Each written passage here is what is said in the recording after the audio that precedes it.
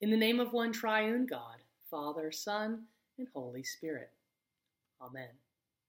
Happy All Saints' Day to you. I love All Saints' Day. I love All Hallows' Eve, which most of us know as Halloween. I love Dia de los Muertos. I love All Souls' Day. I love All Saints' Day. I'm a bit of a sucker for any of the major church holidays that have these great visual or musical or liturgical changes that we can feel and see and experience. The days on the calendar that say, today is different, today is a big day. And today's a big day. Today we set aside a day to remember the saints of God. And not just the big names, not just those who might appear on the reredos at the National Cathedral, or those that are sometimes on the stone at the base of a font, or those depicted in stained glass windows, or even those who sometimes in icons are hovering around in a circle surrounding the heavenly host. Today is All Saints Sunday, not Some Saints Sunday. Today we celebrate all the saints, and we celebrate the power of God to take ordinary, flawed, and broken people, all of us really, and turn us into the divine, the blessed, those who do holy, holy things. We celebrate all of the people of God, all of the people of God who have been remembered as one body through the waters of holy baptism, those who've been marked as Christ's own forever, who have been given the promise of the Holy Spirit. Today we celebrate the call to be faithful to the kingdom of God here on earth and to bring the kingdom of heaven here every day in ordinary and extraordinary acts of love. Today is a day for celebrating connectedness and the community that we have with each other and connections that we have to what Paul refers to as the great cloud of witnesses and the faithful departed, who are still to this day as much a part of the body of Jesus Christ as we are. Connection and community. Quite a concept, really. To be bonded inextricably to so many through the stories of our lives, connected through our faith and connected through our love for each other. I've been thinking about All Saints now for several months, and to be honest, I've been attempting to pre-mourn or pre-grieve the loss of just one more celebration of the church's life that, we expect to have this great energy as a moment in our worship life. For the record, and you may know this, you can't pre-grieve. That's not the way grief works. All Saints' Day is about communion and community and being together, and it's a hard thing right now. In this day and age of alienation and isolation from community that's taking place, and I'm not just talking about the time of pandemic, it's hard. It's hard, let's face it. It's been getting harder and harder to find community and belonging for a very long time.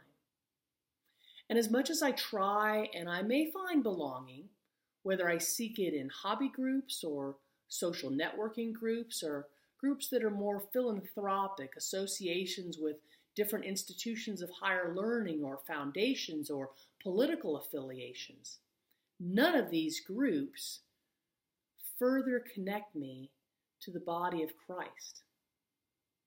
There's only one thing that connects me to the body of Christ. It's not good works. It's not my belief system. It's not my vows. It's God. It's God, God's self, the God who assembles or collects up all of God's children and the church eternal. So today we remember and celebrate those who have experienced and exhibited great faith and those who have been deeply, deeply flawed, within whom all have revealed the greater glory of God. I know that many of us come to church on All Saints' Day to honor those who have died. We kind of smush All Saints and All Souls Day together here at our cathedral community in Phoenix. And a lot of churches do that for a variety of reasons. It's not a day to have a diatribe on do we or don't we, should we or shouldn't we. It really doesn't matter in the big picture. Many of us connect ourselves to a faith community on All Saints' Day because we're hurting. We're hurting and we are in pain. And we need to honor someone who we loved and who has died. And our hearts are heavy with loss and grief. And there aren't enough altars or tables with white cloths on them to place pictures of those we loved to make us feel like that's a fine place for them.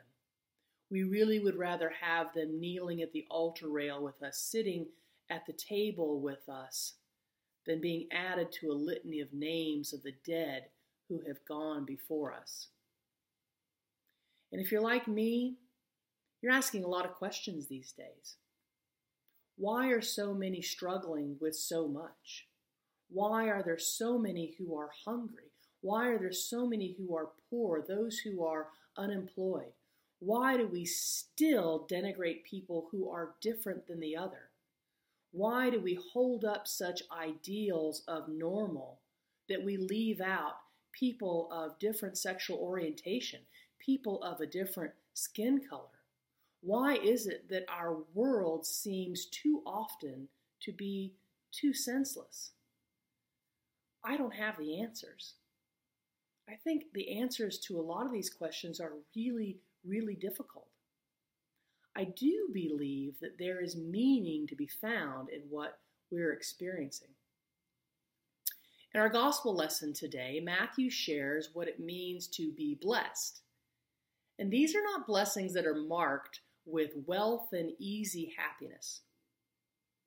The saints of whom Jesus speaks, they are the poor in spirit, those who mourn, those who are meek, those for hunger and thirst for righteousness, those who are reviled and persecuted. Jesus gives us this picture of people who are able to love their enemies, who are able to turn to those they hate and to offer them blessing. People who seem to give more than they are ever given in this world. And maybe you recognize yourselves in these words. Think for a moment about the saints, the blessed ones among us. Pick one that you know from the litany that the church has handed down over ages and ages, or even one who has sat next to you in a pew in a faith community. Isn't it always the case that those who have been blessed and those who have blessed us the most have at some point experienced the most profound pain and sorrow and suffering in their lives? Think of some of your holiest and kindest and most generous people in your faith community who even in their suffering have welcomed so many people and have been a blessing to so many. I don't think we can deny it. There's something about suffering that opens us up to God. There is great meaning to be found in how we are connected to not only the mystic body of Christ, but to each other in the way we understand death, and how death is never the final word. It is in this very specific and holy space and time that we connect up with God and to one another. And somehow God gathers up, collects all of us together in this divine essence of love and makes us one body in this life and in the life to come. And that even over time, as we forget some of the names of those who've come before us and given us their faith stories, they will never, ever be forgotten. They'll always be held in the light of God's glory. Because while death, it seizes us, it debilitates us, it is rather meaningless to God. Not incomprehensible to God, because God, of course, understands death and pain and sorrow and disappointment and suffering, knows them through us and knows them through Jesus. Jesus had friends who died. Jesus mourned and Jesus wept. He wept for them and he wept for himself as he approached his own death. But certainly, death is meaningless to God, because for God, there is no death. For God, there will be no more sorrow, no more weeping, no more hunger or thirst, no more who experience homelessness as unsheltered persons, no more who are discriminated against, denigrated, places that are holy that are desecrated, no more of God's beloved who have tears and sadness. And even as our hearts are torn open with the pain that surrounds us every day, we're being offered blessings by God. Blessings and privilege and opportunities to serve those who are hungry, to visit those who are sick, to make phone calls to those who may be isolated, to give a ride to someone, to vote, to go to a doctor's appointment, to go to the grocery store, to make cookies, just to be kind, to give a smile. The blessings that God offers, they are constantly moving and swirling about us and demanding us to transform and to change and to be different, better, or more. And God knows we cannot do it by ourselves, and we cannot do it without God. We need each other, and we need God.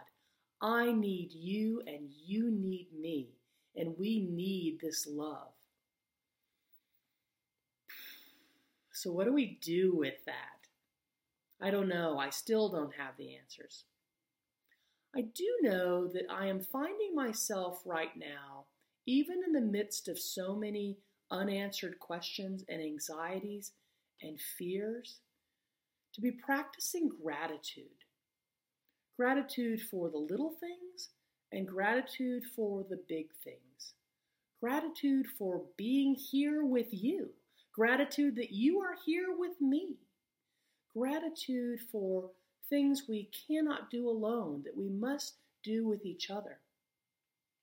And I'm grateful for a God who is so moved by empathy and compassion and love for us that God extends God's hand to me constantly through you, through the church, and through our offerings of kindness and generosity. And I have gratitude for Jesus, the Christ so full of grace that even as he went to the cross that we built for him and died and was resurrected, he too now extends his hand out to all of us who are dead, maybe dead inside from a soul sickness, or who are dying to our hope and dying to our faith, reaches out our hand such that we may be resurrected as well, that we may experience the life and love of God. I don't have the answers. If you have the answers, you call me later. I could use some. But I don't have them, and I don't think you have all of them, and I don't think we need them.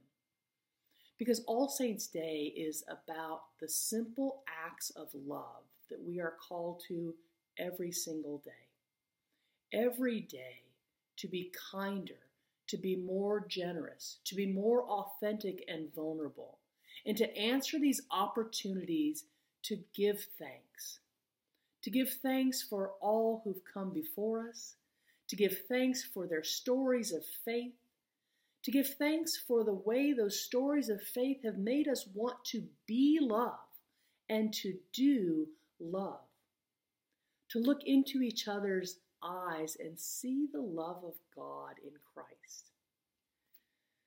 God bless you all on this All Saints' Day, and God bless you in this week to come with a sense of peace and comfort, of solace and strength, today, in the week to come, and in all the days of your lives.